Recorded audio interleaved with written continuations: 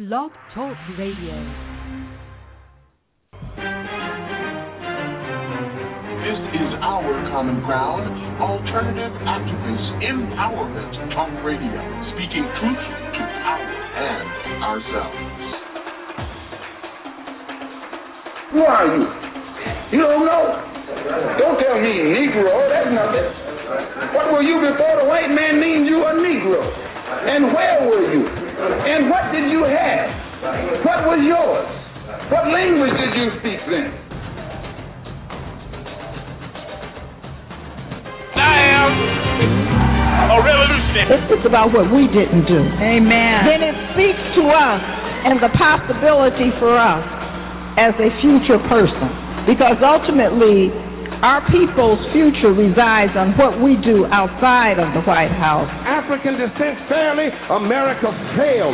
She put them in chains. The government put them on slave quarters, put them on auction blocks, put them in cotton fields, put them in inferior schools, put them in substandard housing, put them in scientific experiments, put them in the lowest paying jobs, put them outside the equal protection of the law, kept them out of their racist bastions of higher education, and locked them into positions of hopelessness and helplessness. The government gives them the drugs, builds bigger prisons, passes a 3-strike law, and then wants us to sing God Bless America?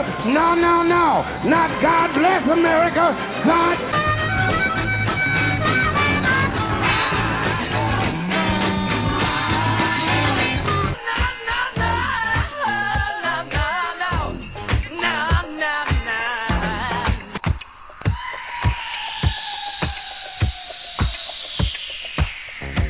Our Common Ground with Janice Graham. Our Common Ground, speaking truth to power and ourselves. Our Common Ground, a higher ground for discourse, discussion, solutions, and ideas. I'm Janice Graham, and I'll be listening for you. Talk that matters. Transforming truth to power. One broadcast at a time. Saturday, 10 p.m. Eastern Time from the Our Common Ground Studios, live.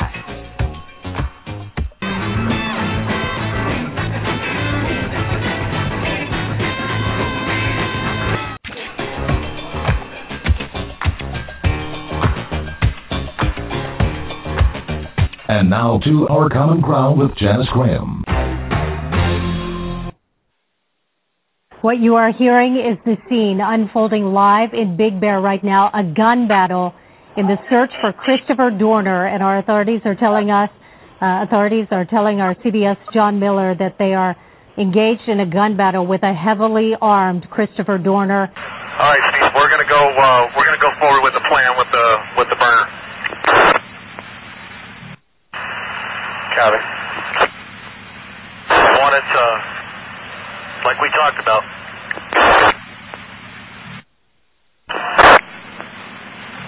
Oh, yeah, shoot the gas! Get the gas! Where's the gas?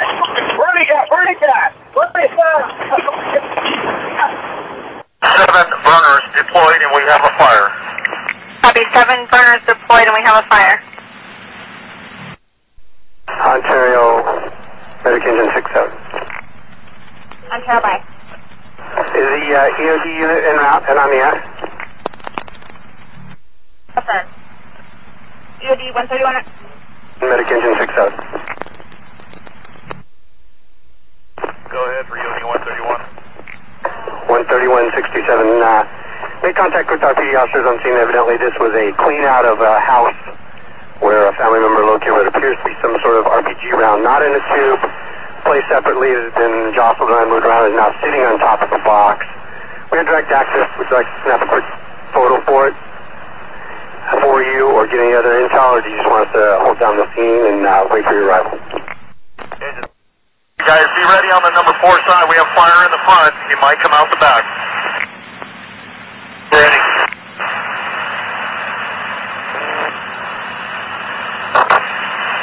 Woman on the 4 side, remember your backdrops. San Juan. 62, San Juan.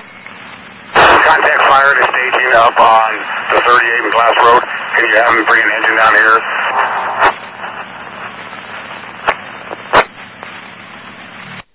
Lincoln, sound like one shot fired from inside the residence.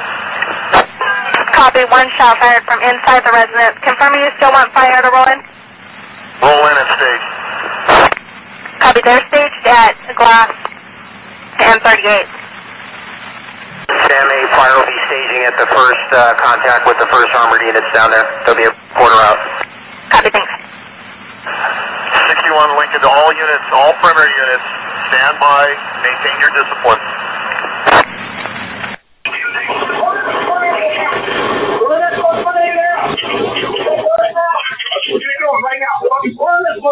Hello, officers of the Los Angeles Police Department. We are anonymous. As national headlines regarding the vigilante acts of former LAPD officer Christopher Jordan Dorner continue to intensify, we have decided amongst ourselves to pursue an appropriate recourse. And so we watched, with dread and utter hilarity, as the LAPD began to pursue this man. However, the department has proven once more that it is incapable of serving the public. Look no further than to the women who became LAPD's most recent victims. The two were shot without warning and were not even given the chance to surrender simply because LAPD thinks they are above the law. No one is above the law. In coordination with federal authorities, the LAPD is now conducting a massive manhunt for the Dark Knight Christopher Dorner, so that they may effectively silence him forever without due process. And now, since the authorization of drones have been approved for the first time ever to pursue and execute an American citizen on United States soil, the U.S. government will stage this event to set a new precedent from which it can assassinate American citizens for little to no reason at all. But do not misinterpret us, for we do not condone the vicious acts that Dorner has allegedly partaken in. Instead, we sympathize and resonate with his struggle. Dorner was not born a killer. He was a law-abiding citizen that was tainted by the corrupting and inhumane practices of the Los Angeles Police Department, who serve only themselves. We, however, do not accept this fate, and call upon our brothers to raise arms against the LAPD.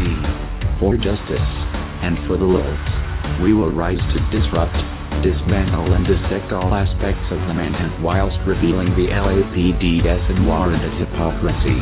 We are hated, vilified, and like Dorner, considered to be enemies to the state. But there are those who whisper that we are culture and a necessity that bring truth to a cloaked world. In this spirit we will forge ahead and allow Operation Dorner to commence. We are anonymous. We are legion. We do not forgive. We do not forget. Expect us. This is our common ground, and we are not anonymous. Speaking truth to power and ourselves, transforming truth to power, one broadcast at a time.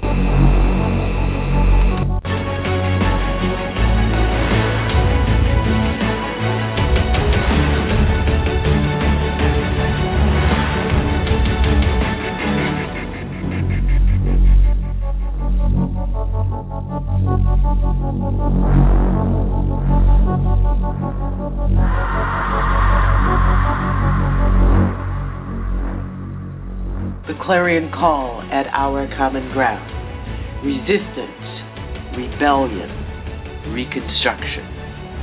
Broadcasting bold, brave, and black. I'm Janice Graham, and I'll be listening for you.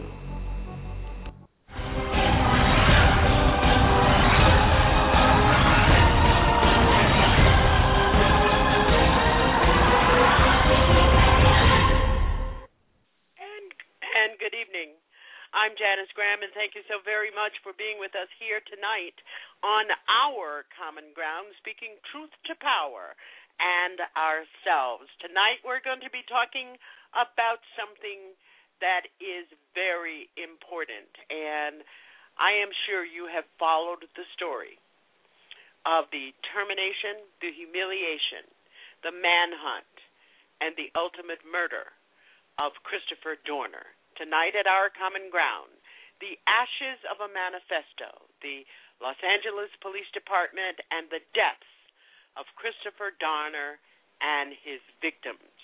We're going to be looking at what occurred, what his manifesto says, and we want to talk with you about what your manifesto is.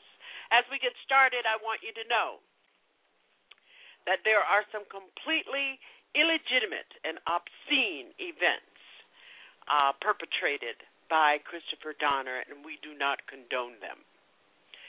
On the other side of this story, there are some very legitimate issues for which Christopher Donner has reminded us in the history of the Los Angeles Police Department and police departments across this country. On February 13th at approximately 7 p.m., many citizens of the city of Los Angeles and the region listened through police scanners as San Bernardino sheriffs gave the order to burn down the cabin where suspected murderer Christopher Donner was allegedly hiding. Deputies maneuvered a remote-controlled demolition vehicle to the base of the cabin where he was suspected to be an occupant, using it to tear down the walls of the cabin where Donner was hiding to peer inside. In an initial dispatch, a deputy reported seeing blood spatters inside the cabin. Donner, who had just engaged in a firefight with deputies that killed one officer and wounded another. We raised the question here at our Common Ground whether or not that officer was murdered by friendly fire.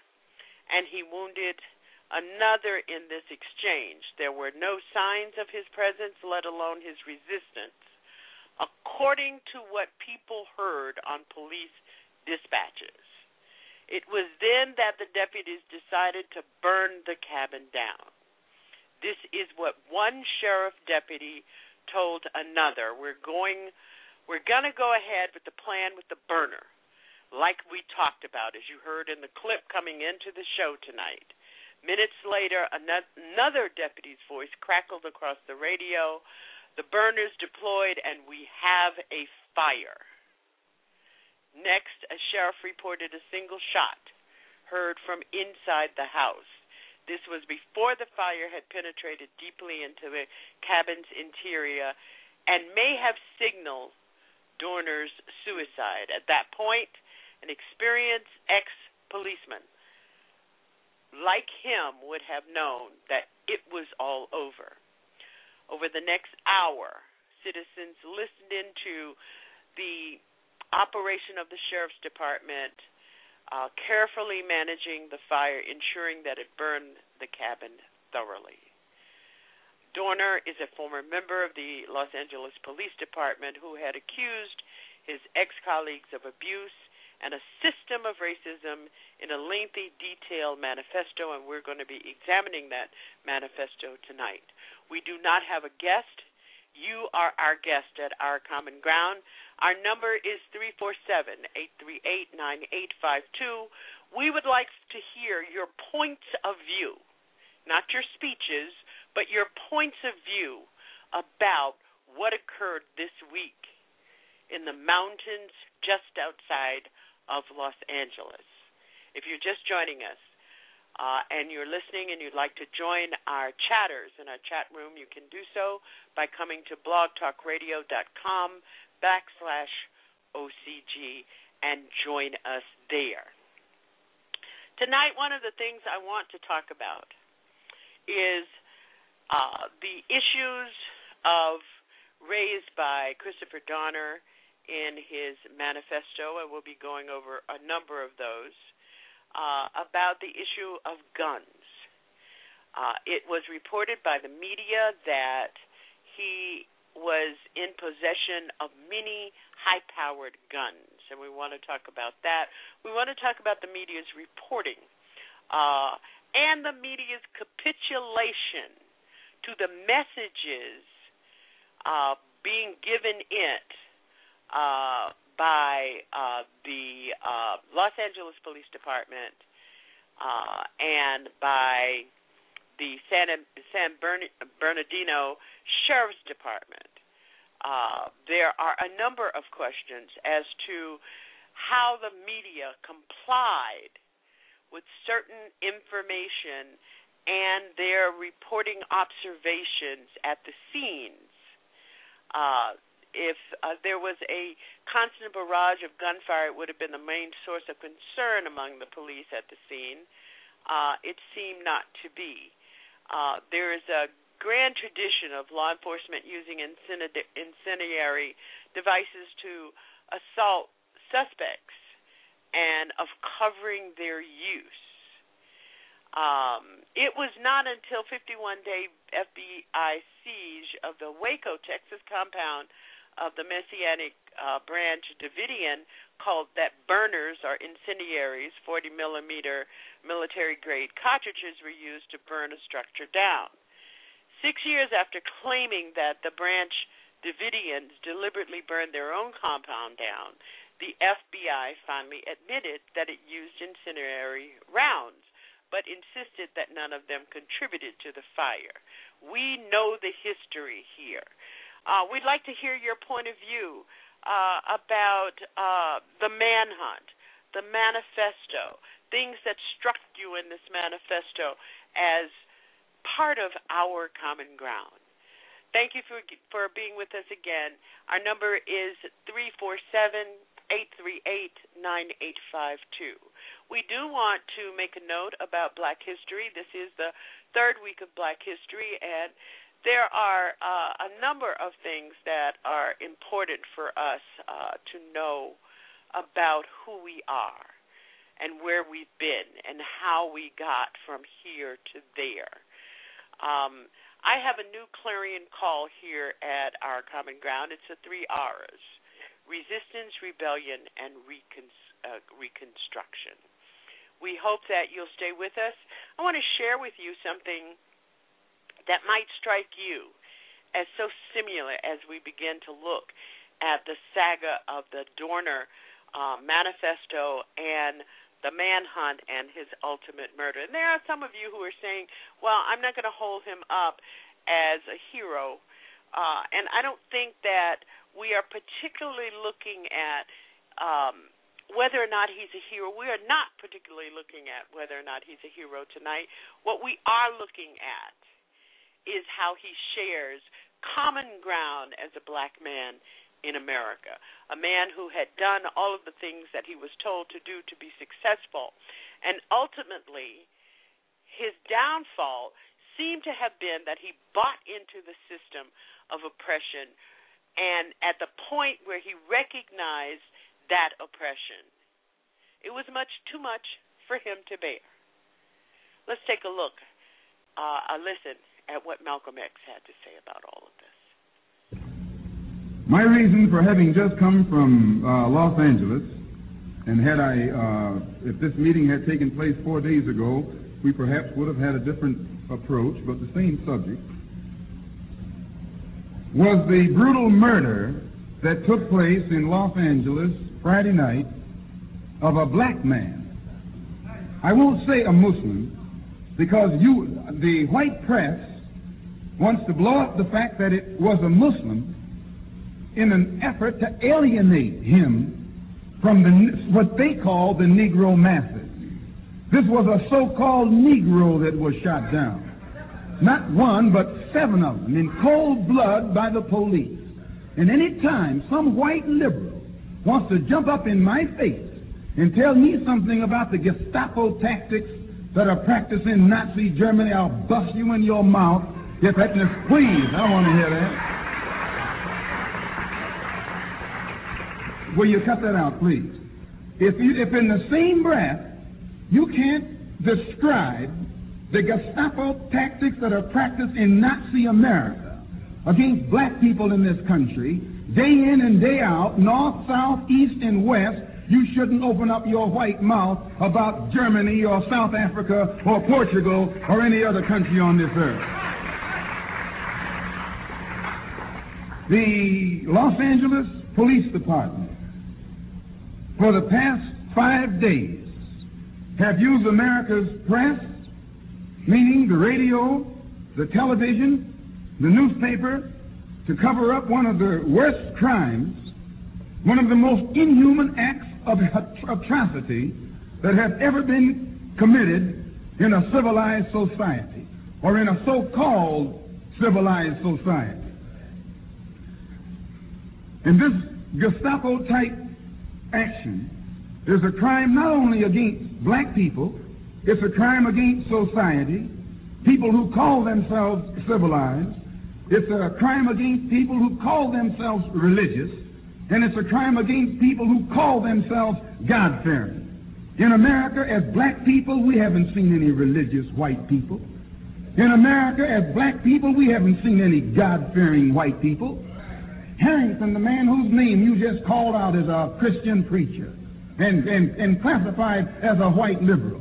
He doesn't want us in there because he knows he can't close our mouth when it comes to pointing out in an uncompromising way the treatment of black people in America, not at the hands of Nazis, not at the hands of Germans, but at the hands of white people who call themselves Christians, at the hands of white people who call themselves.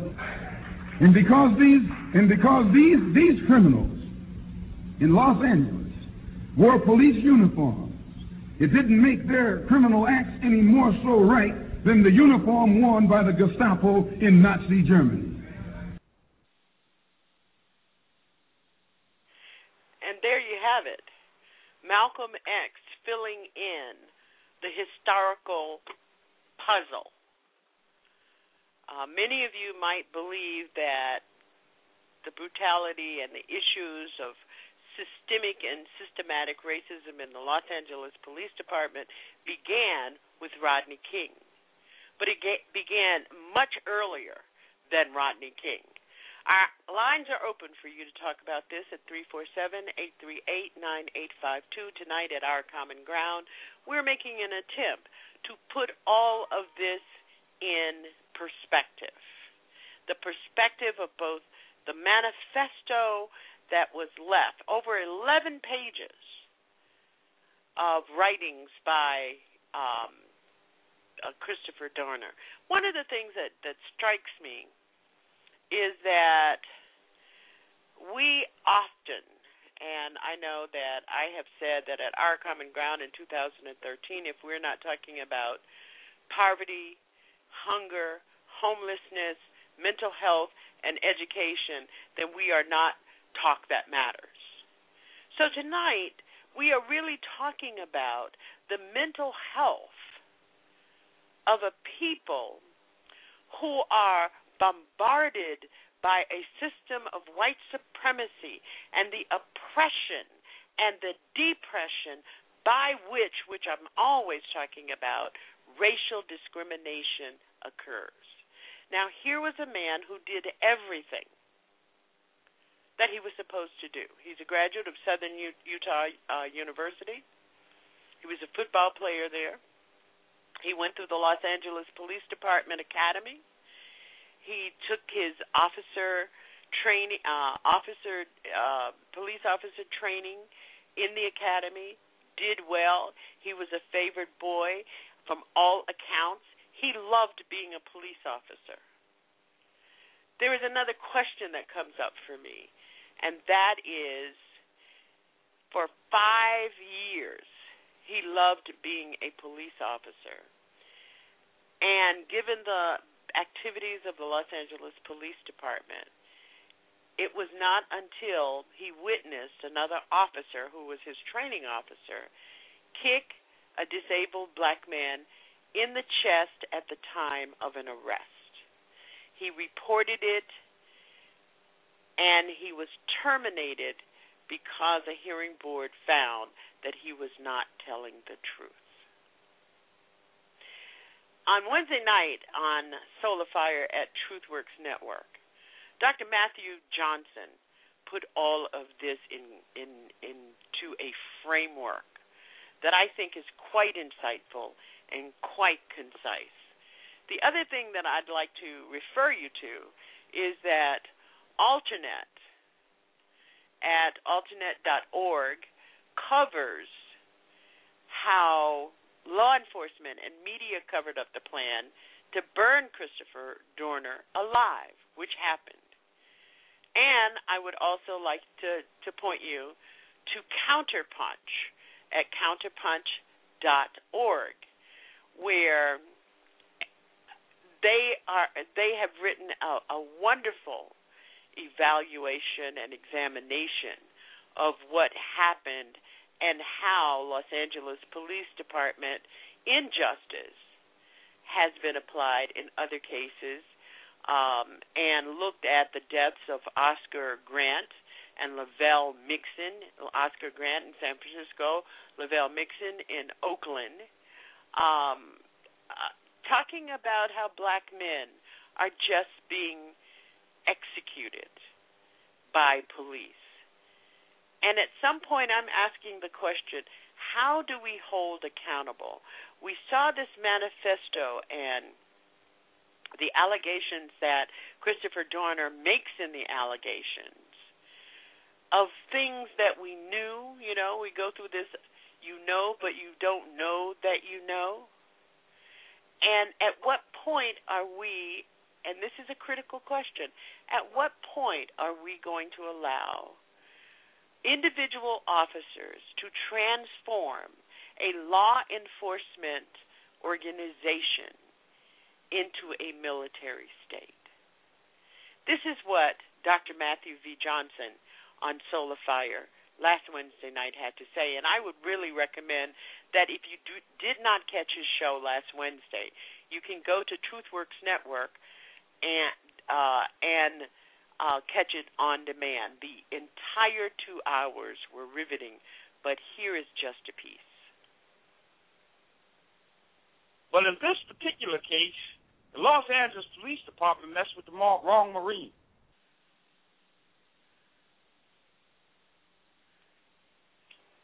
But you can only do people so bad for so long before sooner or later they're going to go and revolt. And I don't care who you are. And I don't care where it is. I don't care whether it's the Los Angeles Police Department. I don't care if it's a black church. Sooner or later, people who abuse institutions and who abuse power with which they have become entrusted can sooner or later and without warning receive at the hands of their intended victim an unintended justice. Christopher Dorner went into revolt because he, according to his own manifesto, had no other options. He was out of options. And he was out of options, and I believe his story. I believe that man was telling the truth. We know that the Los Angeles Police Department is historically corrupt. We know that. And we know that people, particularly white folk, historically in America, particularly against black people, have historically used power arbitrarily and without accountability.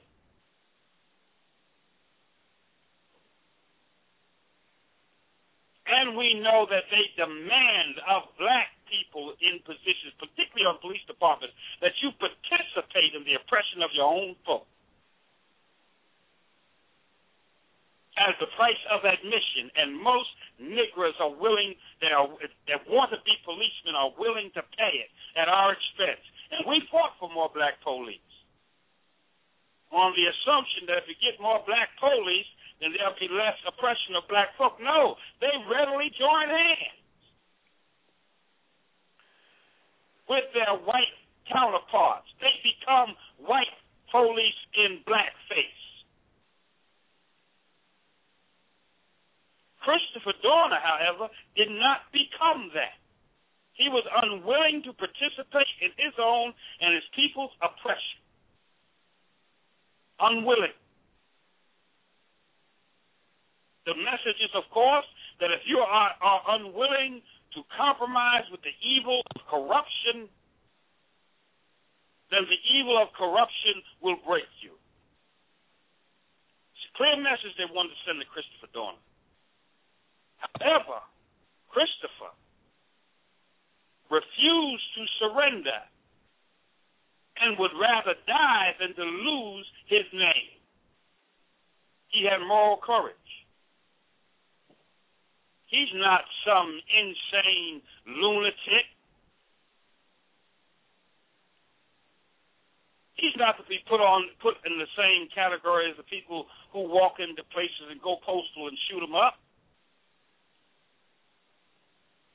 If you agree with that, then you have bought into the lies of the mass media and this society and this culture about black people, and the fact that we don't have a humanity, and we don't even know when we're being walked on. Black men aren't supposed to be men. They're supposed to be the passive recipients of the degradation that these white officers and other Negroes who have sold out and Hispanics who participate in it see every day in the prisons that they put them in. The degraded shibboleths of human beings that they picked up on the street and turned and put into jail and turned into some sort of something just a little less than a human being and a little bit more than an animal. They expect all black people to behave that way. Chris Dorner didn't. They got a surprise. They expected him to go passively into the night and to be forgotten. They expected to do what they did to him and get away with it and walk scot-free and unaccountable. Because after all, they got guns and badges and they're accountable to no one. Chris Dorner held them accountable. May not agree with his method, but he held them accountable. And if his methods were a little skewed, it's because they skewed him.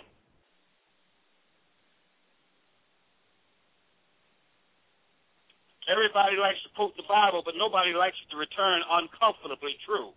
Be not deceived, God is not mocked. Whatsoever man sows, that shall he also reap. If his methods were skewed, it's because they skewed him.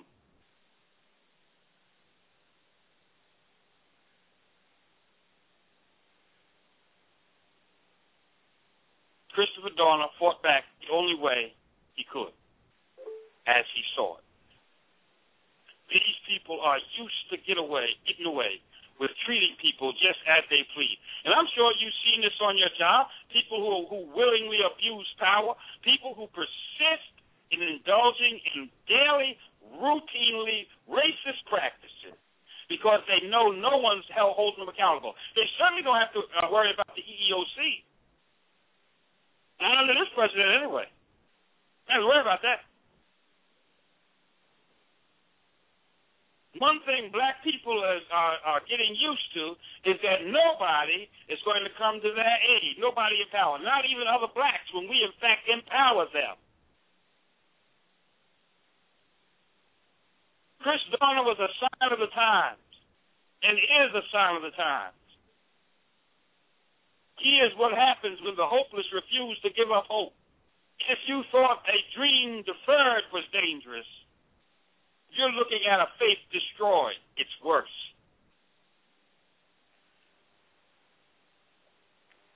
What happens to a faith destroyed? Christopher Dorner is a faith destroyed. He is somebody who tried to, I compare him existentially to somebody like Martin Luther. Why? Because he is somebody who invested in the system. He is a man who desperately wanted the American way to be real. He invested in the system. You can look at his political choices and see that in a way he was kind of mixed up in terms of his political affiliations because he chose to support some people politically who reinforced the very conditions that with which he was at war.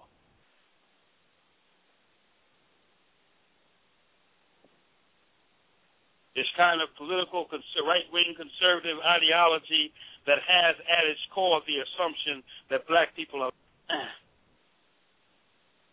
they fired the true believer. They fired him for belief. His God had turned on him. system. He went to draw down from his moral investment in the system, and he got the answer: insufficient funds. He found that he was bankrupt, destitute, and now homeless. Because now this kid realized that the America he invested in never existed. It was a moral, spiritual, and political Ponzi scheme that he had been had. Where do true believers go when they find out their gods are idols? What do true believers do when they find out that their faith was a bad investment? To whom do they go? To what bar does he run? What judge does he stand before now to plead his case? Because the system has proven to be morally, spiritually, politically bankrupt. Where does he go? Where does he turn?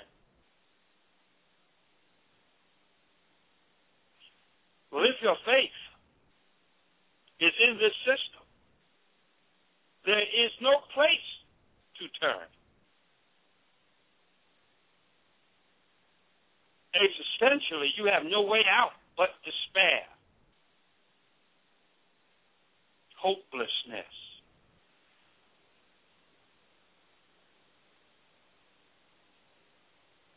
And the true believer turned hopeless, is about as dangerous a man as you'll find anywhere. That was Dr. Matthew B. Johnson on Soul of Fire last Wednesday night. It is clear that Donner was not a radical, but his short war was not simply the story of a broken man or of some individualistic vengeance. The issues of brutality and racism, perpetually covered up by a corrupt police department, created this insurgent Donner and resonated with so many people who endure the reality of urban policing on a daily basis. I think that the sympathy and the support that Christopher Donner received is a clear indicator of the very real and deep structural inequalities that helped forge the path of Donner's life and his fiery death. The great radical historian Mike Davis conducted a recent article, wrote in a recent article on Donner with a very peculiar question. Does anyone cheer Donner? What is peculiar is that for better or worse, there's no denying that the answer was yes. You're listening to Our Common Ground, and our number is 347-838-9852. We'd like to hear your impressions of the events surrounding Christopher Donner's death, his manhunt, his termination from the Los Angeles Police Department, the response by the police department and the public. In his manifesto, I hope that all of you who have read it. There are sections that the media do not mention, but they are very important to the whole manifesto. And one of the things that he wrote that just struck me, he wrote, "You disrespect the office of the President of the United States, presidency, and commander-in-chief. You call him Kenyan, Mongroid, Half-African, Muslim. And when, in essence, you are to address him as simply President, the same as you did to President George W. Bush and all those in the highest-ranking position of our land before him, just as I always have. You question his birth certificate, his educational and professional accomplishments, and his Judeo-Christian beliefs. You make disparaging remarks about his dead parents. You never questioned the fact that his former opponent, the Honorable Senator John McCain, was not born in the continental United States of America, or that Bush had a C average in his undergrad, referring to his grades at Yale University. Electoral candidates' children, Romney, state that they want to punch the president in the face during debates with no formal repercussions. He goes on to say, do not forget your commitment to transparency in your organization, speaking to President Barack Obama. Sometimes I believe your administration forgets that America, you will realize today and tomorrow that this world is made up of all human beings who have the same general needs and wants in life for themselves, their kin, community, and state. This is the freedom to live and love.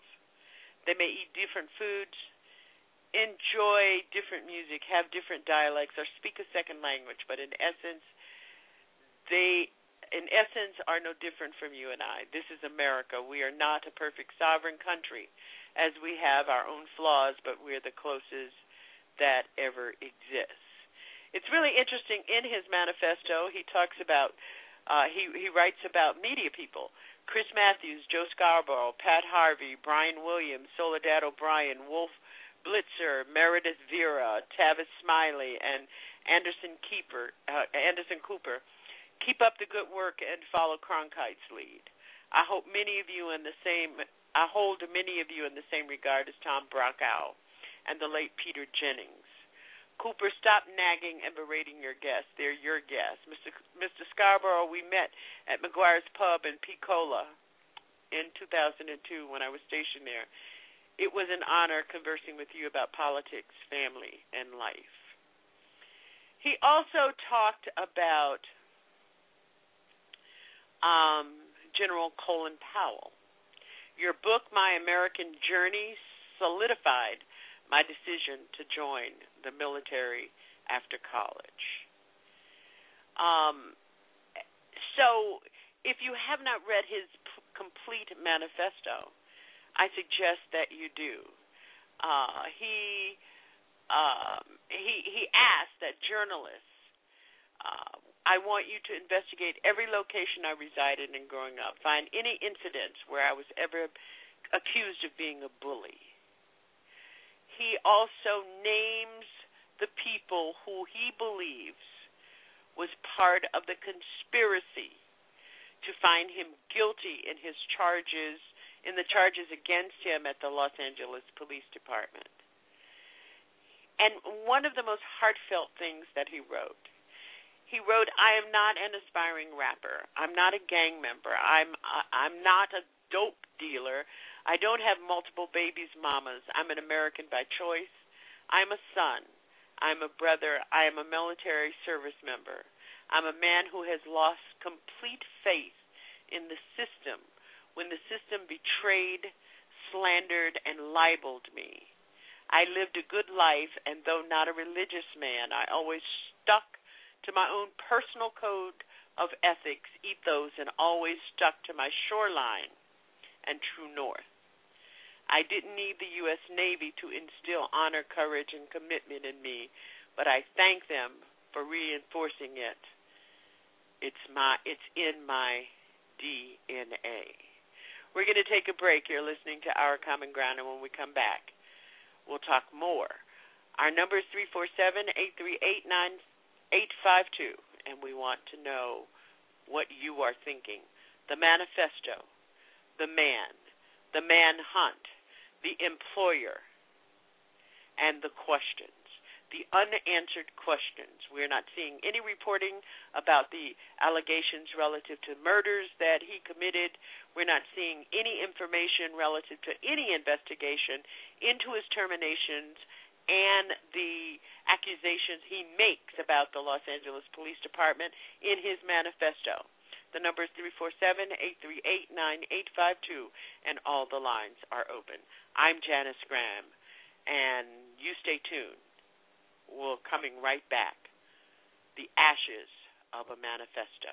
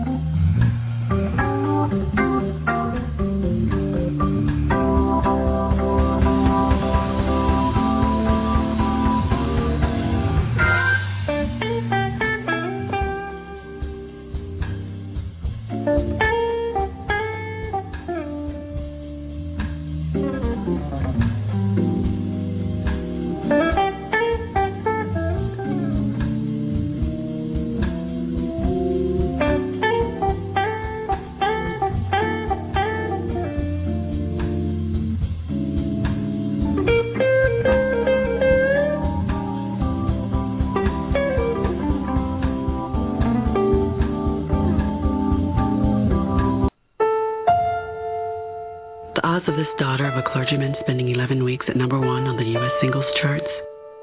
1 in 19 million.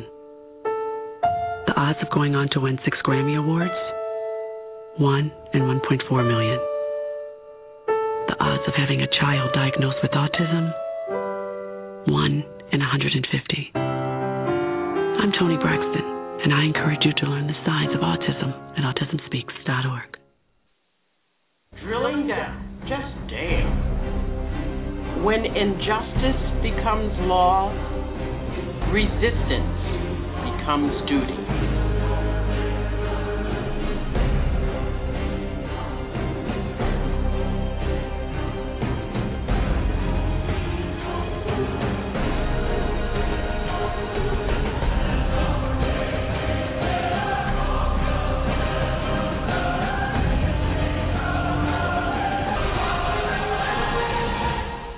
This is Alpha, hosting the best of Pushback Talk Radio. The Alpha Show, only at TruthWorks Network. Fridays, 10 p.m.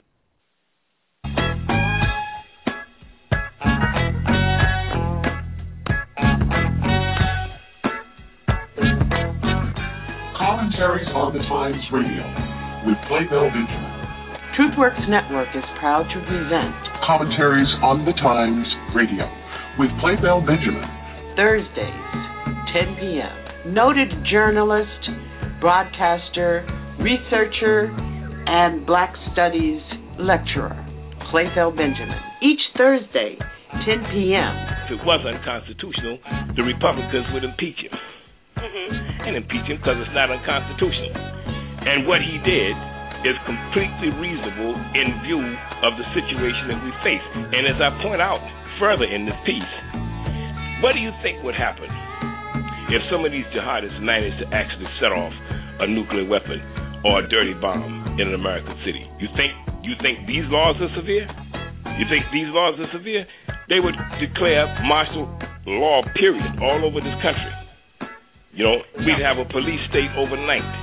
You understand what I'm saying? That's far more severe than anything you see here. So this is just, another, like the hysterics, on the left, who make a big deal of all of this and blow it, all out of proportion. The situation that Barack Obama is involved with, he's involved with people he's involved with people who, first of all, are willing to die.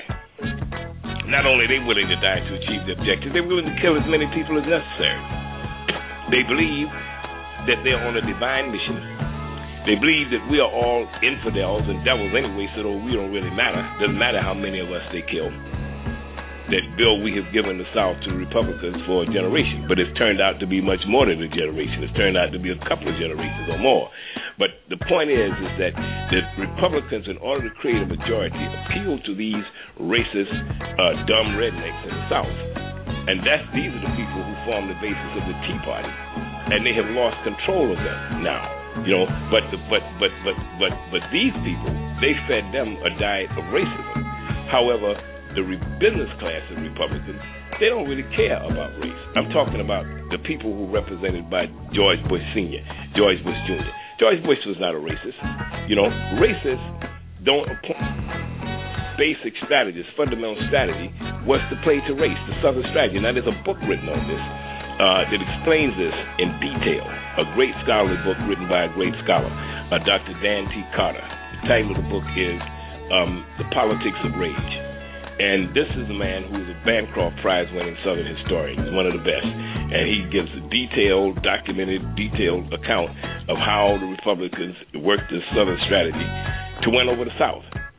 So now, the Republican Party is stuck with a party where you have who we were, establish our humanity, establish our tradition to make it clear, that we were people with a history and traditions, and we were not an insignificant factor in the world. That was the main motivating force behind him. Commentaries on the Times Radio, featuring noted essays from his renowned commentaries on the Times blog, only on TruthWorks Network. We hope you'll join Playfell Benjamin and Commentaries on the Times Radio, only on TruthWorks Network. Premiering Thursday, February 21st, 10 p.m. Listen and learn Talk Radio.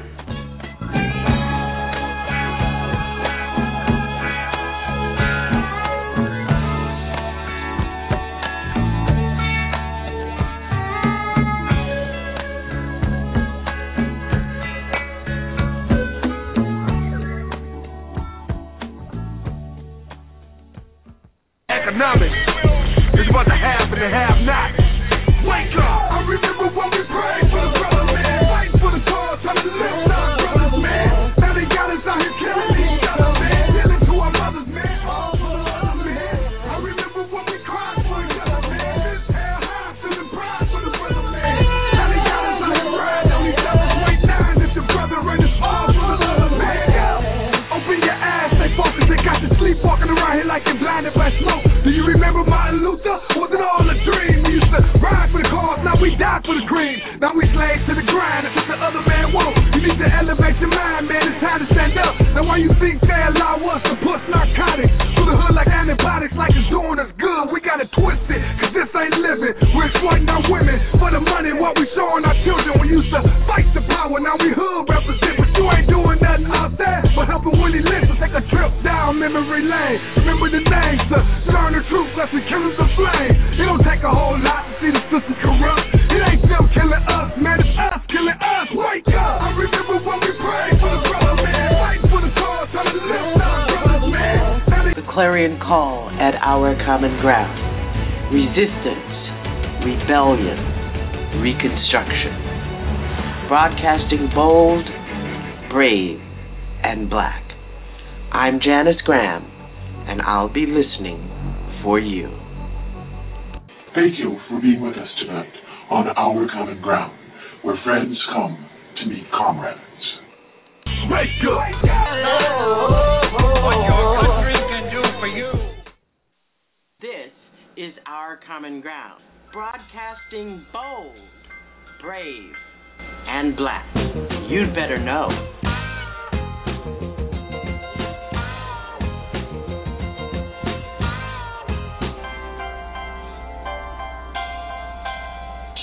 Let me stop procrastinating.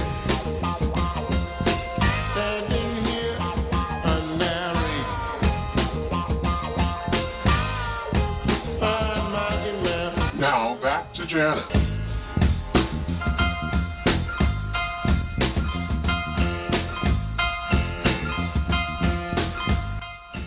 And thank you for being with us here at Our Common Ground. Our numbers, open mic on Christopher Donner, the Los Angeles Police Department, the manhunt for Christopher Donner, his termination, and the systemic racism in institutions that cause us to lose our black minds. 815, you're on the air. I respect you. Thank you for your call. Hi, yeah. I'm a history teacher. I teach history in high school in an urban environment. And listening to his manifesto, I just couldn't help thinking about, what teachers he had encountered to sort of lead him to, I guess, have this sort of idealistic vision of what it meant to be, a Black American. And if he'd ever sort of been exposed to the sort of darker side of what it meant to be an American. And it's a very interesting question.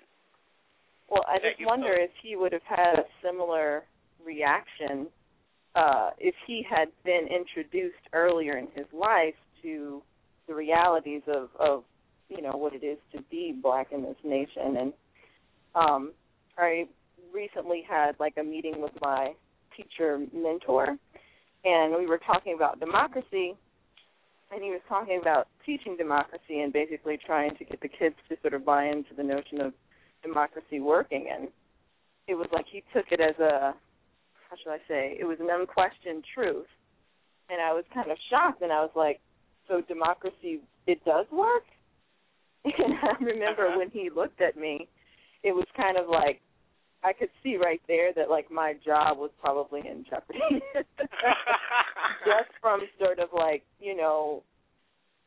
making that an option for the kids to even discuss. Yeah. And so, as far as, like, his mental health and the mental health of our children as they get older and out into the world and sort of get slapped in the face with these realities, I wonder what the responsibility of the school system is and how we can give that to the kids and sort of not get fired, I guess. Well, in the traditional way that we deal with education and the events that are significant in the lives of Black children, my notion of whether or not this will be dealt with in schools, even at the insistence of students at both the high school, junior high school, and college level, will be dealt with at all. Mm-hmm. But I think you raise a very important point, and I certainly was thinking of that when I looked at his background. It seems as though he primarily was surrounded grew up in an environment which caused him to believe that he could blend in, he could be whatever he wanted to be. Excuse me, I have a terrible cold. He could. He adopted the American dream, right? Which is a flaw, which is a horrible, horrible thing that we can do to Black children. And there was no correction. Even when he went to college, he went to the University of Southern Utah, where he probably studied no Black history. And he came there with not having a knowledge of Black history or understanding the socio-economic, cultural issues of Black people in America. Then he has this military background, which you can be, be all the things you want to be or whatever that saying is in the Marines. So he was a man who thought, and I think that this is where the crack in his psyche came. Yeah, I think it's really that it sad. didn't apply to him. I don't know, and you're a teacher, and excuse me for a minute, but at our common ground, I just want to say that I have been saying for the 28 years that I have been broadcasting that every Black person who does not have command of his or her Blackness at some point comes to a nigger moment. And it either makes a difference and they begin to rethink, or it makes a difference and they capitulate, fall apart, and become invisible. Or I find a lot of them just sort of decide that there's nothing they can do, so if you can't beat them, join them kind of thing. Exactly. That's what I've seen. Mostly. That's what especially happened. for my generation. I'm 33, and it's just I feel that that's extremely predominant amongst my generation. You know, at some point that you have to retreat from your blackness. That is what is required. You have to go along to get along. And so many of us, I think there are very few black people in America who haven't figured that out, especially in a work environment. I read 3 of the testimonies and witnessing of 3 African American Los Angeles Police Department officers in the past week. One was an African American woman who clearly had to make this very hard decisions. Do I deal with my truth and my reality? Am I going to be authentic in myself, in this job, in this environment, in this culture? Or I won't be able to feed my children. Right. So, you know, I was telling the audience last week that at some point, as an employee somewhere, black people have to make the choice of, am I going to do hard time or am I going to do soft time? Well, I mean, I for one sort of decided that it might not be possible for me to survive in the workplace, and so I went abroad for a while until, I don't know, I'm at the point where I'm thinking about maybe that's the best choice. But here was a man who decided at some point that I can't do this. I can't contain myself anymore. Right. I mean, this man clearly had a blackdown as opposed to a nervous breakdown. Right. But I wonder if people even understand that they do have options even when that happens. You know what I'm saying? Because, you know, well, if you listen outside to the clip of this country, like, it's not necessarily the same. You know what I mean? There's some level of escape, and it's sad that he didn't see that as maybe an option. But I think he was unusual in the sense that he had totally bought into the system. He thought he was one of them. I don't know if that's that unusual. No, I don't think it's unusual at all. I don't think it's that unusual. At least with my generation, I don't think it's unusual I don't all. think it's unusual I think that it's frequently, and people make decisions. And you know, one of the things that we have to point out is that there are many black people walking around in this world, in this country, who have had their souls broken early by on. just this kind of behavior. I mean, if you look at the testimony of if you look at the documents, his legal documents in regard to his termination, and you look at how biased it was, it was so outrageously biased. And this man was so outrageously wronged. And I think it's a good point that you bring up about options, whether or not he thought he had options. And I think he came to the conclusion that he didn't have options. Everything that he had invested, you know, and if you've ever joined us at our sister channel, TruthWorks Network, we had a show, a 6-week series called Working While Black. And the government agencies that are supposed to protect us from race discrimination, systemic discrimination, and systematic discrimination is broken. Yeah, pretty much. Yes. Or they just haven't caught up to the sort of, how should I say, evolved system that works now of discrimination. You know what I mean? Like, they've gotten pretty good at it. Christopher Dorner became the equivalent. An equivalency is this: I've been married to you for 35 years. You now don't love me and love someone else, and you have been my everything. So I go get a gun and I shoot you, and I also look at, I heard some psychologist on CNN talking about he had lost his empathy. All of the innocent people were disconnected from this.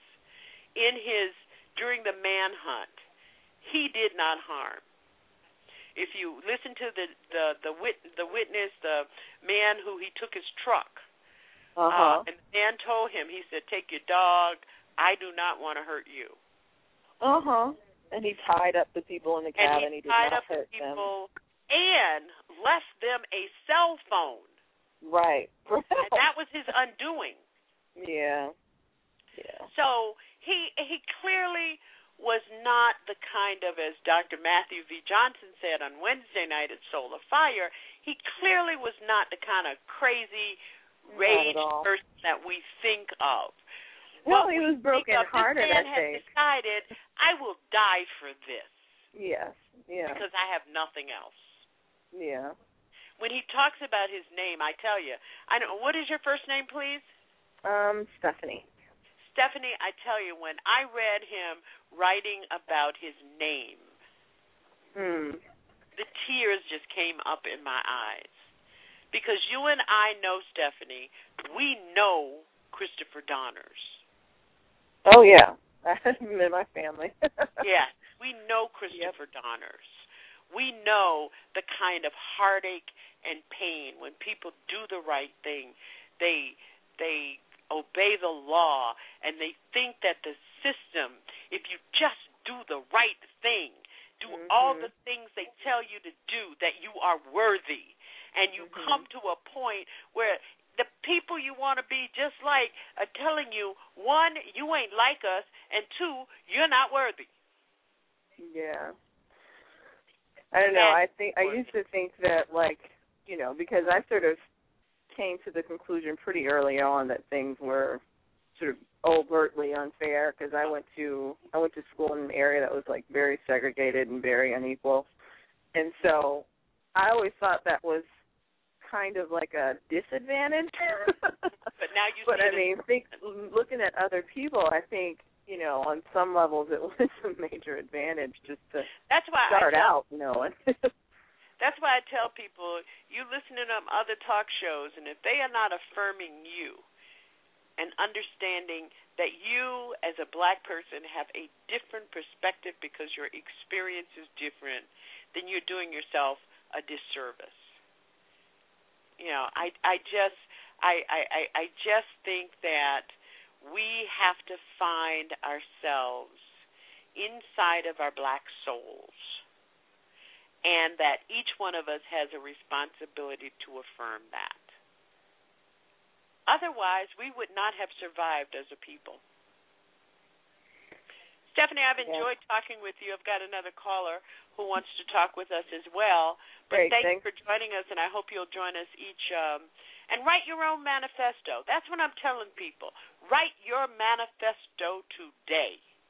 Okay, great.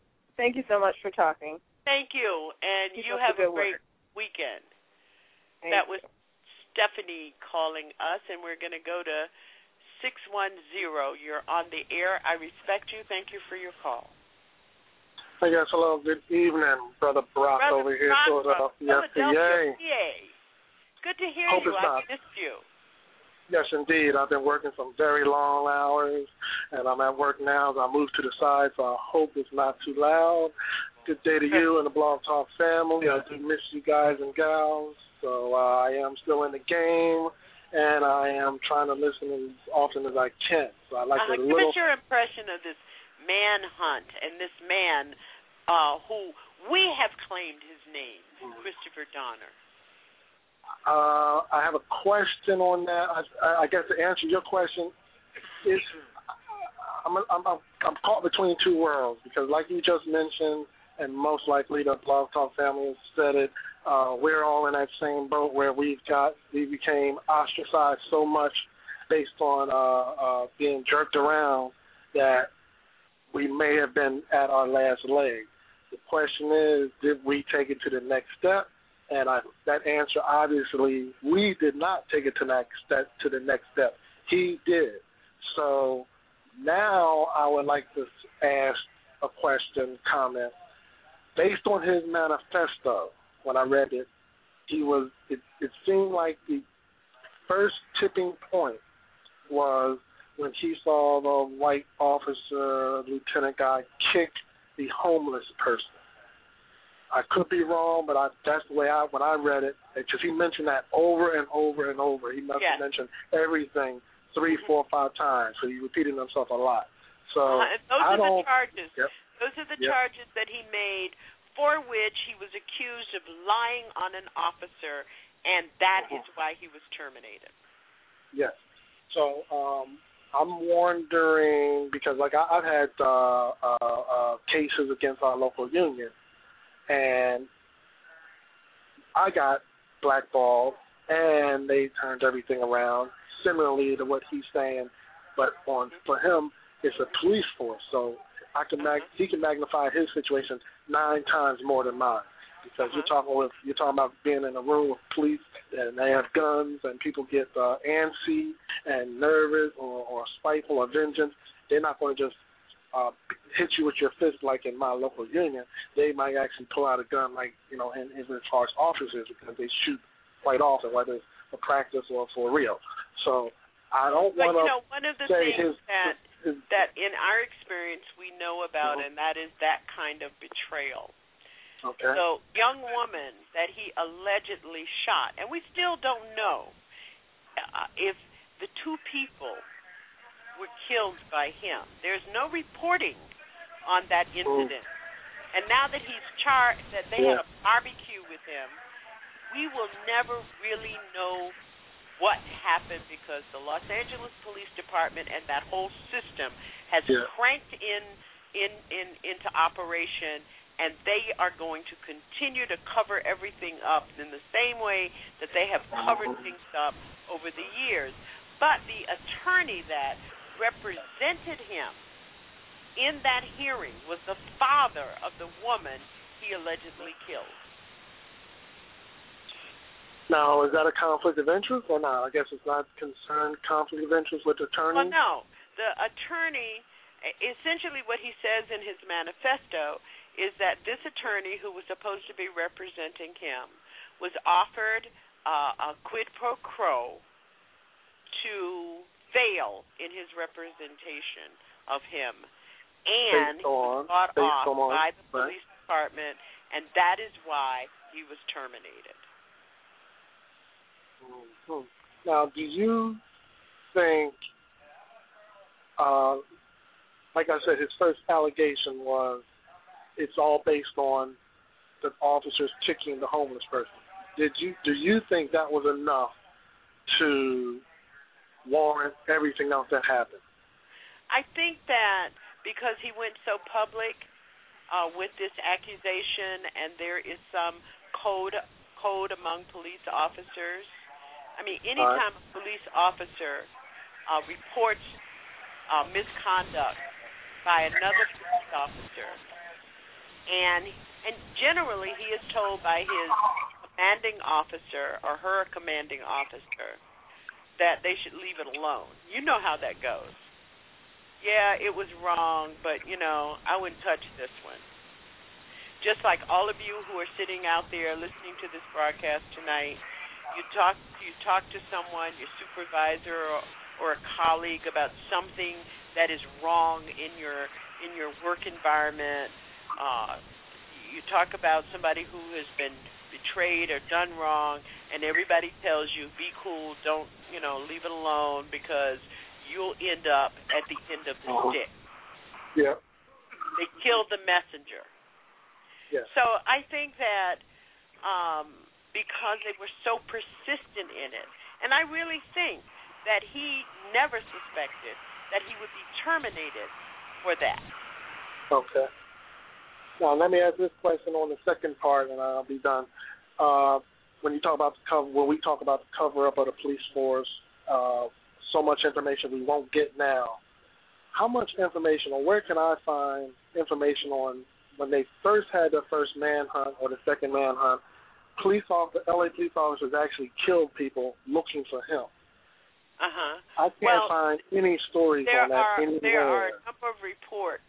If you go to YouTube, you can find a number of reports, media reports on that particular incident. Oh, YouTube? Okay. Yeah, you can also find, if you go to alternate.org, there's an article there. What was that again? Alternate? Alternate.org. If you go to the Our Common Ground Facebook page, you can find the link to the article, How Law Enforcement and Media Covered Up the Plan to Burn Christopher Dorner Alive. In that article, in that article, it has linked 2 reports about that incident. Okay. All right. It's getting loud in the background, and I don't want to. There are a lot of things you have to piece together for yourself on this, and I think that's true for almost all of the tragedies, whether it be the Trayvon Martin case or the execution by the state of the Davis man last year, year before last in Georgia, whether it be Sean Bell, any of these things. Because you have to ask yourself, how the hell do these police officers go without having been found guilty when it is so clear? Yes, it is clear. You know, sometimes we want to say, you know, investigation for what? It's real clear. You know, for instance, on Tuesday night at 7:30, across the police scanners, we heard "burn that fucking house down," shouted by a deputy through a scanner. Fucking burn this motherfucker. Another cop could be heard exclaiming. And I played the clip at the beginning of the show. And that's the same thing we heard here in Philadelphia during the MOVE crisis, the MOVE incident. Same exact scenario. Burn it down. They didn't even turn the water on the fire hydrant. They actually had to turn it off. So they wanted to make sure that it burned. So I'm clear on that. Yes, I am. Yep. Philadelphia MOVE was the same thing. Incendiary tear gas. Yeah. And even worse, an actual bomb. It was actual bomb that dropped. Exactly. So, it's getting loud in the background, so if you can mute my mic, I can listen on and just keep doing a little work. It's good to have you with us again, Brother Brock. Good to hear your voice. Thanks for keeping up the great work. Okay. Thank you. That's Brother Brock from Philadelphia, PA. Our number is 347-838-9852. I know that there are those of you out there who have something to say about this case. You can join us at 347-838-9852. This is Our Common Ground. Taking a look in the chat room, my goodness. Oh, Henry in ATL and Stephen C., Sexy Man back in ATL. YJ, good to see you. Miss India Declare of the India Declare Show, which broadcasts here at Blog Talk Radio, 11 a.m. to Monday through Friday. The I Declare Show, and we've got Ed Lips and East Coast Sam. Good to see you tonight, and of course my dear brother Alpha of the Alpha Show, which broadcasts right here at Blog Talk Radio and TruthWorks Network. We'd like to hear from you. I'm having somewhat of a problem. I'm still fighting with this cold. As you know, it is Black History Month, and I want to give you a couple of facts about Black history. Did you know that before becoming a professional musician, Chuck Berry studied to be a hairdresser? And that legendary singer, James Brown, performed in front of a televised audience in Boston the evening that the day after Martin Luther King was assassinated, and he was given credit for preventing riots in this city. That female science fiction author Octavia Butler was dyslexic. And despite that disorder, she went on to win the Hugo and Nebula Awards for her writing, as well as a Genius Grant from the MacArthur Foundation. And before lawyer Johnny Cochran achieved nationwide fame for his role in the O.J. Simpson trial, actor Denzel Washington interviewed Cochran as part of his research for the award-winning film Philadelphia. But here at Our Common Ground tonight, what we want to do is we want to salute someone who is very special to me, and that is a woman who you may not know a lot about, but I will tell you as much as you need to know. Dr. Mary Berry Frances Berry was born in Nashville, Tennessee in 1938. She is an African-American lawyer, administrator, scholar, activist, and author. And she certainly has been a personal mentor of mine. She attended public schools in Nashville and earned a bachelor's and master's degree at Howard University, a doctorate in history from the University of Michigan, and a Juris Doctor degree from the University of Michigan Law School. And she is a member of the Bar of the District of Columbia.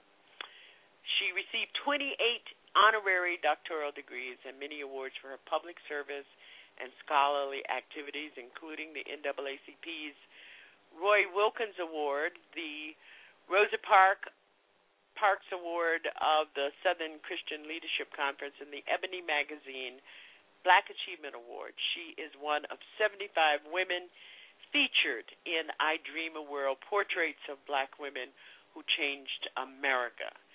She was provost of the Division of Behavioral and Social Science at University of Maryland, College Park, chair of the Civil Rights Commission in 1980 to 1982, and has been commissioner since that time. In 1977,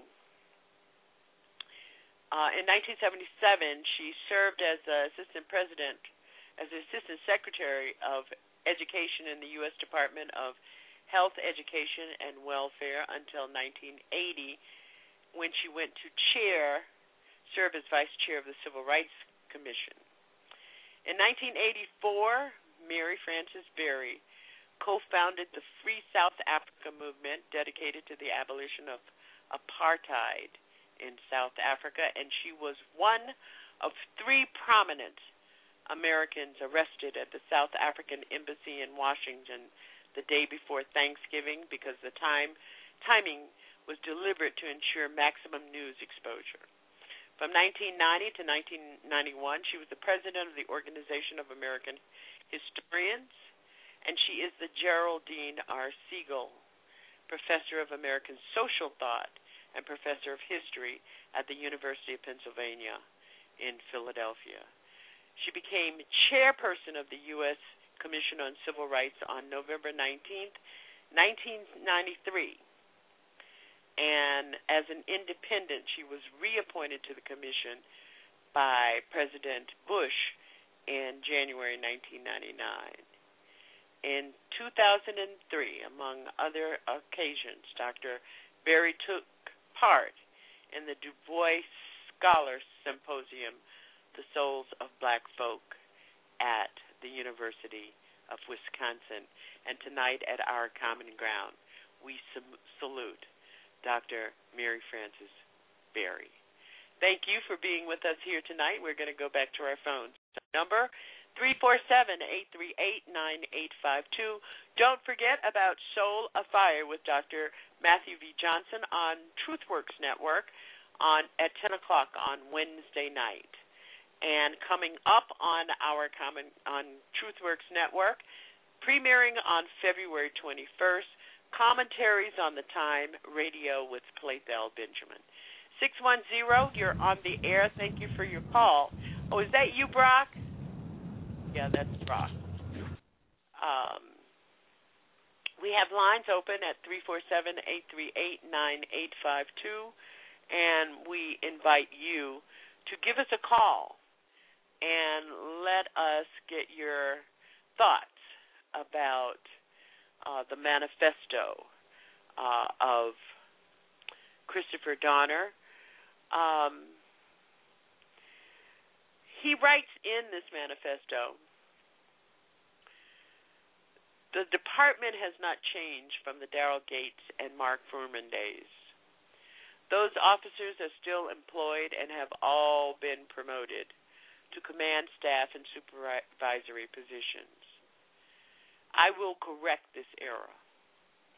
Are you aware that an officer, a rookie probationer at the time, seen on the Rodney King videotape striking Mr. King multiple times with the baton on March 3rd, 1991, is still employed by the Los Angeles Police Department and is now a captain on the police department? Captain Rolando Solano is now the commanding officer of the LAPD police station, the West Los Angeles Division. As a commanding officer, he is now responsible for over 200 officers. Do you trust him to enforce department policy and investigate use of force investigations on arrestees by his officers? Are you aware Evans has since promoted to sergeant after kicking Mr. Gettler in the face? Oh, you violated a citizen's civil rights.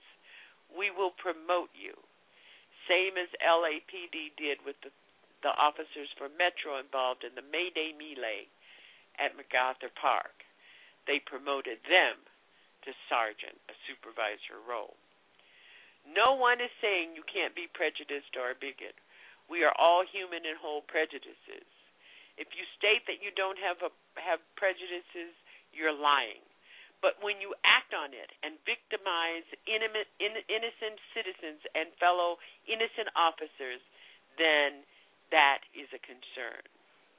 For you officers who do the job in the name of justice, those of you who lost honest officers to this event, look at the name of those on the BOR and the investigating officers from PSP and Evans and ask them, how come you couldn't tell the truth? Why did you terminate an honest officer and cover for a dishonest officer who victimized a mentally ill citizen? That is the manifesto of Christopher Donner. 312, you're on the air. I respect you. Thank you for your call. Hey, Janice's house. House music lover from Chicago. You got a good show tonight, but it brings back a slightly painful memory for my own recent past. We all have them, don't we? Yeah, we do. Absolutely. Yeah. That's why there's so much empathy for these allegations in this manifesto, and that's why so many people wanted him to stay alive. But he decided, I will give my life for this. Yeah, and then how many people will make that decision, right or wrong? You know what's interesting, House? Let me ask you if you were struck by this. We all sit around and we talk about how much we admire those people who were rebellion and organized rebellions against slavery, like Nat Turner. Mm-hmm. But when a real Nat Turner comes around, we got some questions about whether or not,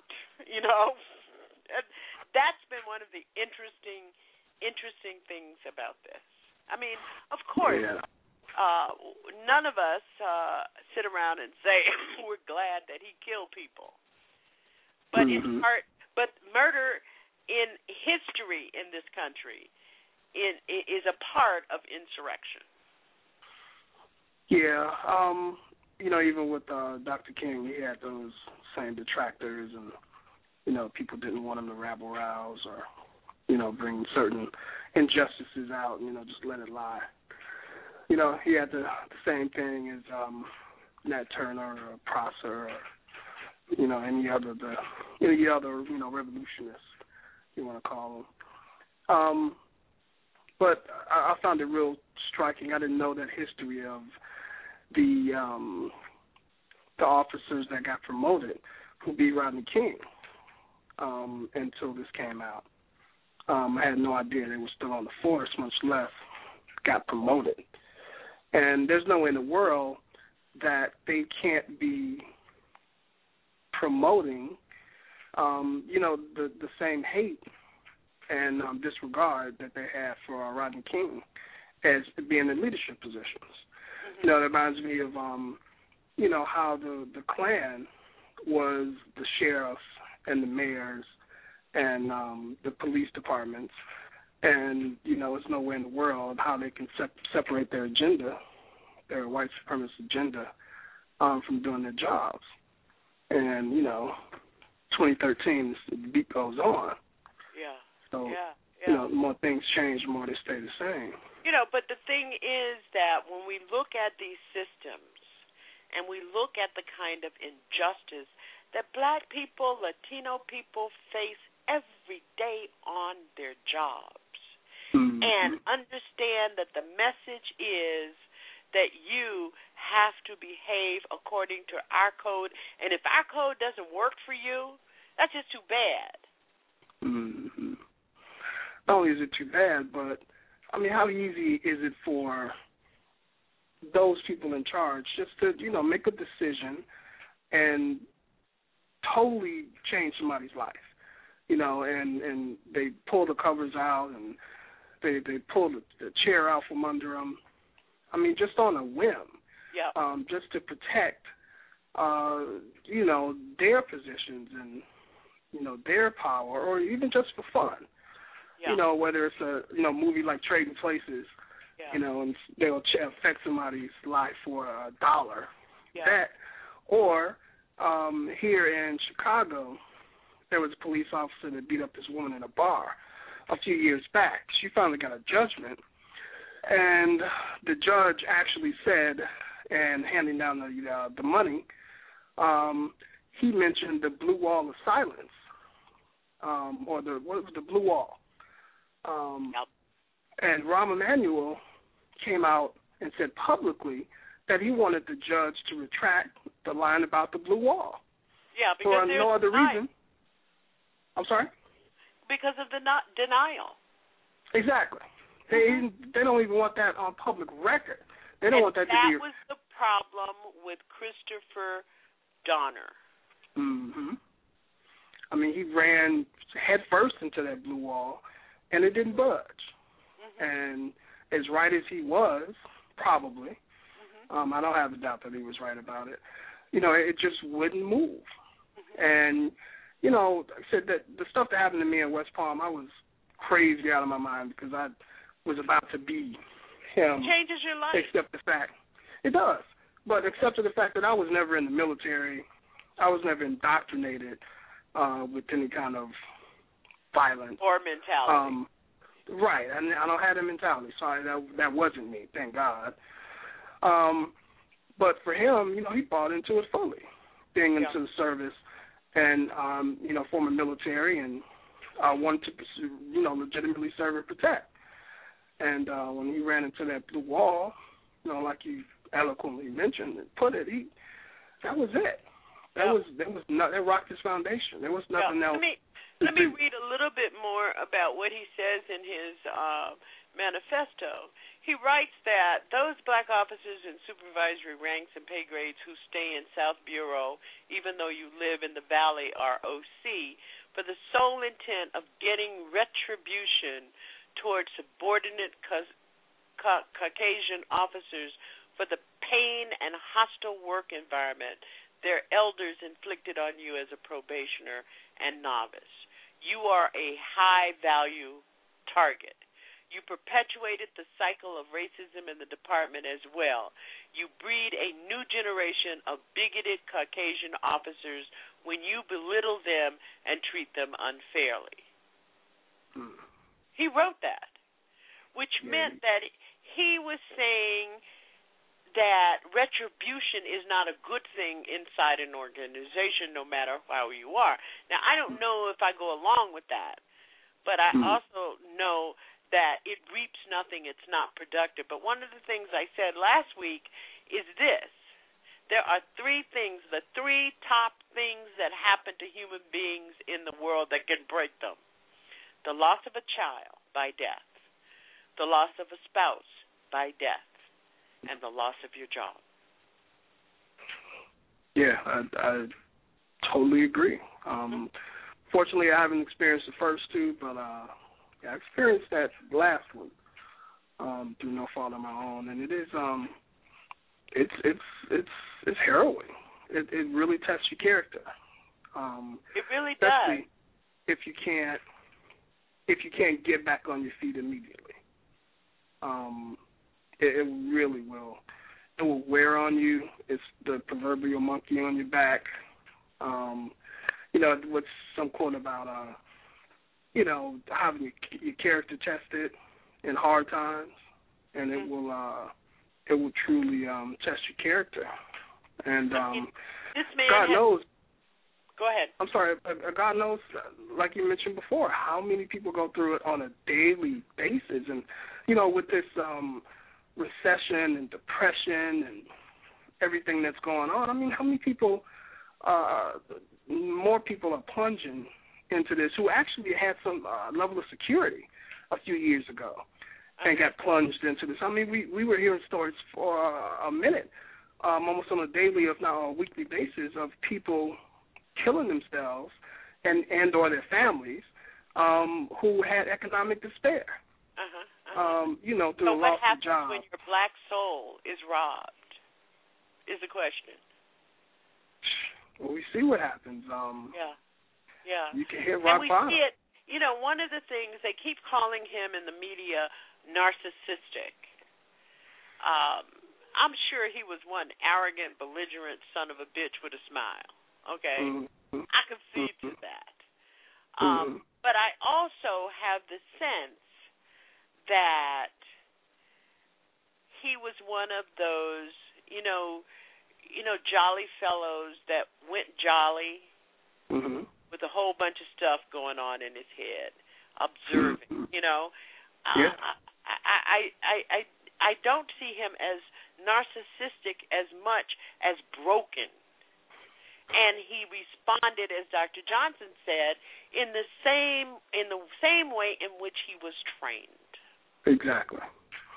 That's how he was trained to react. And you also have to throw a little bit of, I believe anybody that has been in a war zone comes back with PTSD. I think every veteran has PTSD. I live with one. Yeah. I wouldn't doubt it. Forget. Having just grown up in the city and, seeing so much of the stuff that's still happening today, I can only imagine. Yeah. I look at golfing addiction, somehow, all this talk about that was then. But if you're in the jungles of Vietnam and you're being shot at by people you can't even see, and you get shot down, and you see the carnage and the savagery, if you look at the savagery in Afghanistan and Iraq, the savagery even of the bombing of museums, you've got to be rattled and unhinged. You have to go through some major means of coping. And then when you try to pull it together and you think you have escaped. Imagine being in prison for 20 years, house, and a door, and you see a door, and the door is open, and in front of the door you see a field, and you run, and all of a sudden a new prison pops up out of the ground. You know how my imagination runs. And you're imprisoned all over again. Well, what about that person seeing that door open and seeing an open field, but not even running towards it. Yeah. Think about being how traumatized they would have to be not to even run towards it. One of the reasons that I decided to do Soul of Fire on TruthWorks Network is because spirit does matter. Mm-hmm. And we have got to have strong spirits because we have to be witnesses on the bridge. I am a witness on the bridge. You are a witness on the bridge. And what we do with that legacy is so important. Yeah. What do you tell? I mean, I don't even want my grandchildren to be exposed to this story because what do you tell an 11-year-old black boy who wants to do everything right, who understands that working hard at school and being smart is the way to go, about the impediments in front of him? I think hopefully that was a rhetorical question. Yeah. I heard a gentleman on the show that was out there on the force, and he mentioned how he knew that the brother was isolated where he was stationed, and he didn't reach out, or they didn't reach out to him to help him deal. That's right. So I guess the only answer I could give, if that question was rhetorical, was to have someone to reach out to. Yeah. I mean, that is why last week when I was making the point about Barack Obama and 98% of all black voters voted for him, we cannot rob people of their hope, what they find affirming in their lives. You see what I'm saying? That's a good point. That's a very good point. And actually, as you were speaking last, I will not participate in calling Barack Obama a fascist. I will not do it because he's not, for number one, and number two, because too many black people have affirmed themselves through Barack Obama. And that makes them important. And I felt you when you made that point. I'm I was glad listening you to did. that show, and I kind of rethought my approach, and not that I've rethought my opinion. Maybe I'll just rethink of what. There's one thing to have opinions about policy, and I mean, I was kind of pissed off on Tuesday night when he said minimum wage $9 because I wanted $12. Right, me too. Okay. Exactly. But at the same time, we have to understand the machine. Barack Obama is no different than Christopher Donner in the Los Angeles Police Department. Barack Obama is just in another system. He's just that isolated the same way? Isolated and powerless? Absolutely. One of the things that Dorner says in his manifesto, he addresses the notion of going along to get along. Yeah. And for some people, they have to have that safety. It's just like I had a discussion with the black employee. You got to decide whether you're going to do hard time, you're going to do soft time. I have decided that wherever I am, I'm going to do hard time. That means that I have to do more work. That means that I have to be better at my job. And in the end, that's not really going to matter. But day to day, that's my shield. Because when you come at me, you better come at me with your A game. Yeah. But I will do the hard time. I will not shut up. I will not be silenced. I will not see red and you tell me it's blue and I'm supposed to say it's blue. That shit is not going to happen. Not here, not any day, never. How do you keep from making yourself a target? You're always a target. You're a target without doing anything. That's hard. That is how the system of white supremacy and how they maintain and intend to maintain that system works. You're a target from Jump Street. That's true. That's true. Because that's what I did on my previous job. I said something. There is nothing that Christopher Donner could have done for him to be one of them. Yeah. And he didn't learn that lesson early enough. That is why That is why it is so important for us to understand our black selves, and that is why I say we have to speak truth to power and ourselves, because we come to our common ground to affirm ourselves. That's why I don't take any nonsense. Excuse me, this cold is just killing me. But those are the things that are important, because those are the bridges which have brought us safely across. And every one of my friends who are out there thinking that they have made it, there ain't no made in Black America. Wow, that'll be a shock to a lot of people. Now, I mean, look at what's happening to the most powerful position in the universe is the presidency of the United States of America. And just look and see what they are doing to him.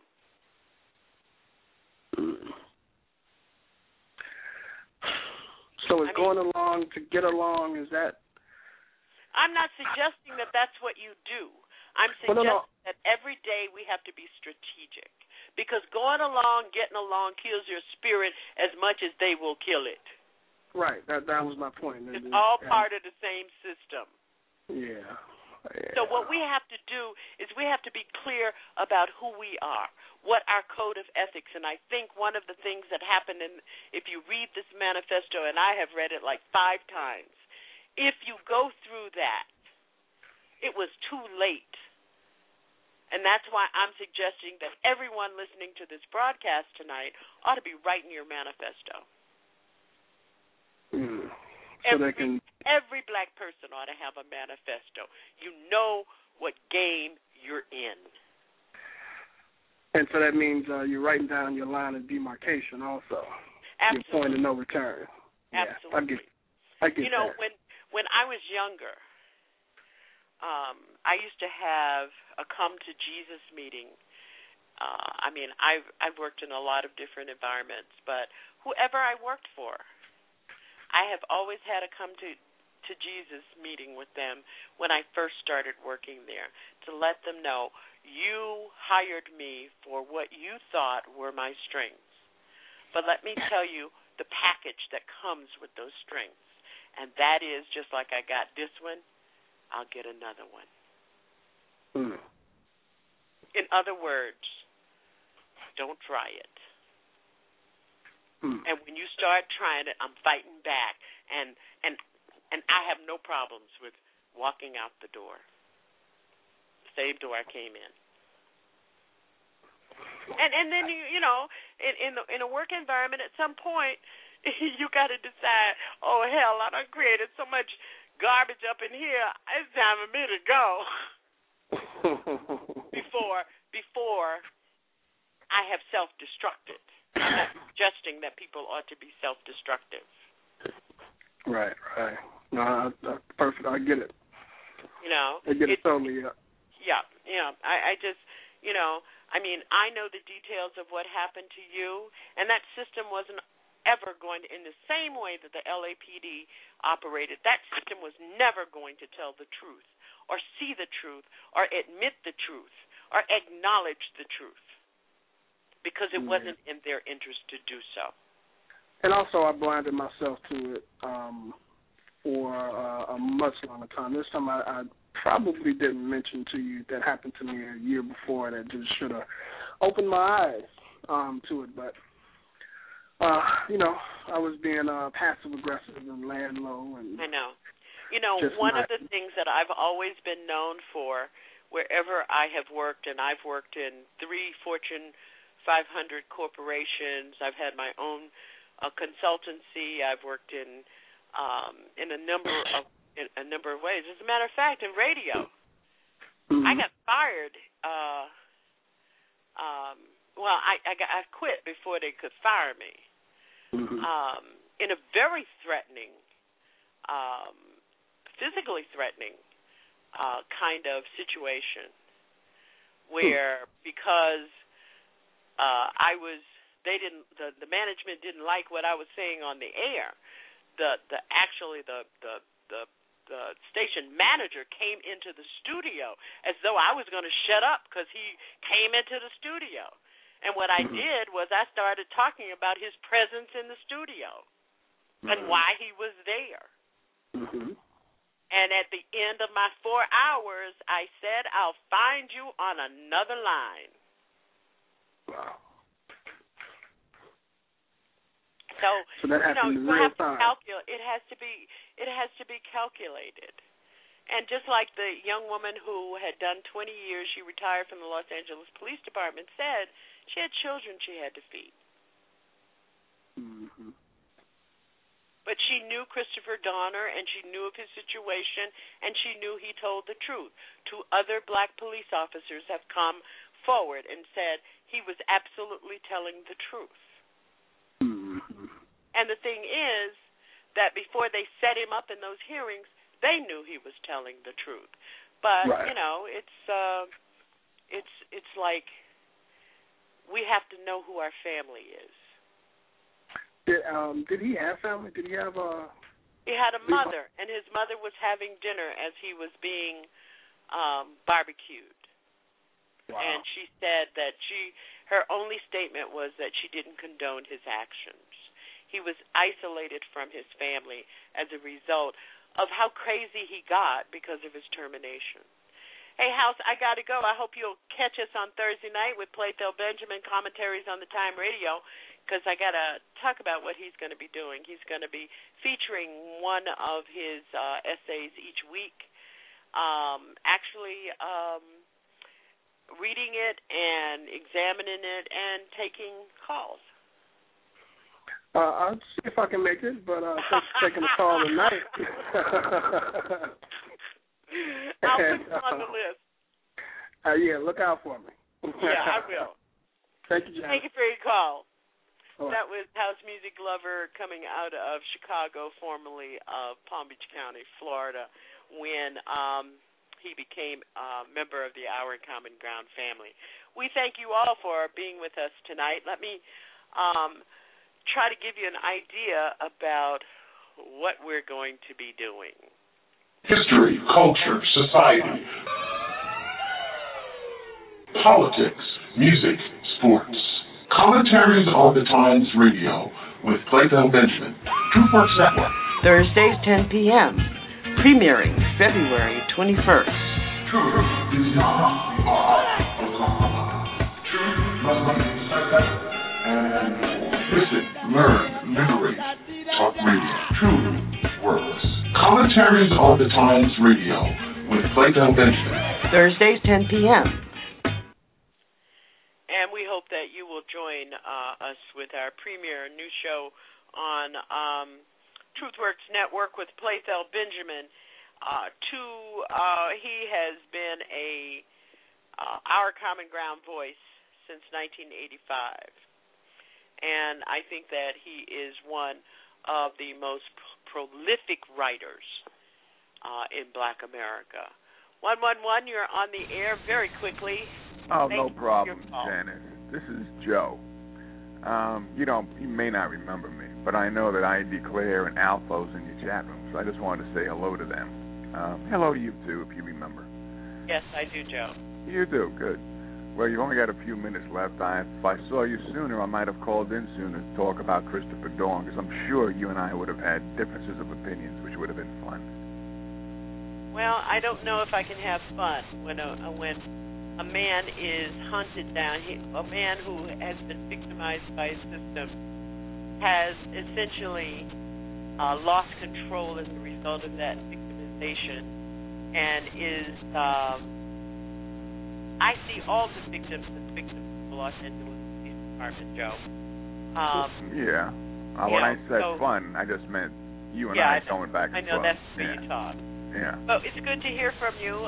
Don't forget, you can catch Alpha on Friday night at 10 p.m. on TruthWorks Network. Nah, he likes to hang up on me. No, I'm only kidding. I know about you and I Declare and Alpha networking together, which is good. But I just thought I'd come in and say hi to all you guys. So. Well, thank you very much. Sure. It's good to hear from you. Well, take care now. Bye-bye. Okay, that was Joe. That's the first time Joe's ever called my show. Good to hear from you, Joe. Alpha, there you go with your friends. Thank you all for being with us tonight. Next week at Our Common Ground, we're going to be talking about the Constitution.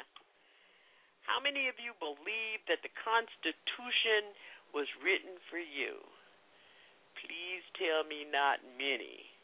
And don't forget to join us on Wednesday night with Dr. Matthew V. Johnson, Soul of Fire. If you have not heard his broadcasts, you have been missing a lot. And you can catch us on demand here at Blog Talk Radio. All of our shows go to demand 15 minutes after we end the live broadcast.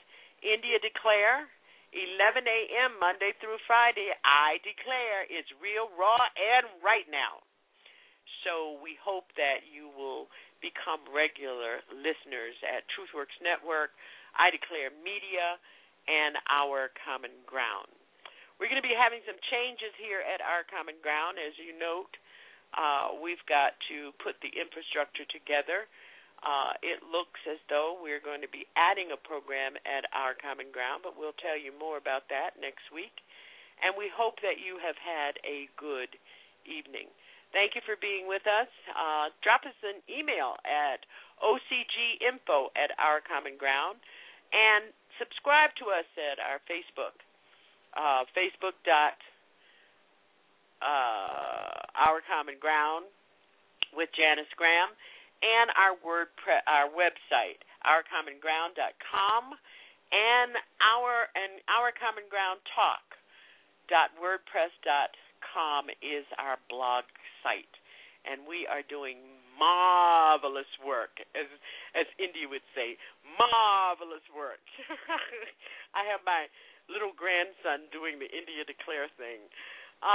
So we'll see you next week, and hope that you will stay safe, that if you have not read the manifesto, please do. If you have not written your own manifesto, and feel free to go to our blog spot at ourcommongroundtalk.wordpress.com, and we have a place where you can publish your manifesto or talk about race discrimination as a systemic feature in employment at our Working While Black Facebook page.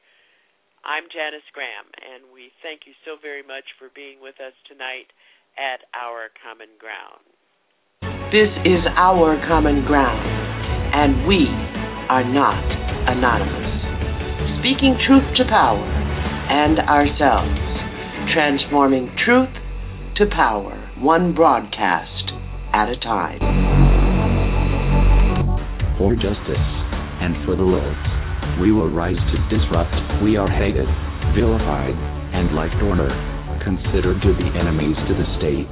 But there are those who whisper that we are culture and a necessity that bring truth to a cloaked world. In this spirit we will forge ahead and allow Operation Dorner to commence. We are anonymous. We are legion. We do not forgive. We do not forget. Expect us. Broadcasting brave, bold, and black. I'm Janice Graham. Thank you for joining me. The time is coming when the window for us to restore the control of our government to ourselves will close, and we had damn well better act before then. You want to know why the American public is fit? They're fit because they're not seeing their Congress do the work that they're sent to do. We need to demand more of our elected officials. Damn bills that come out here all the damn time. Come out here in the last second. I got to try to figure out how to vote for my people. Bathed in the excesses of power, they passed a bill that by their own admission they hadn't read. This is PR politics. Unanimous consent that we bring up the bill to extend the tax cut for 160 million Americans. As you walk off the floor, Mr. Speaker, you're walking out. If you want to stand up on the floor of the Senate and defend the Wall Street banks like Bank of America and the credit card companies, be my guest. Why aren't we questioning the underlying premise of the need for a bailout with taxpayers' money? You've been listening to Our Common Ground. We broadcast bold, brave, and black each Saturday evening, 10 p.m. Thank you for joining us tonight and speaking truth to power and ourselves. We are Legion. We do not forgive. We do not forget. Expect us.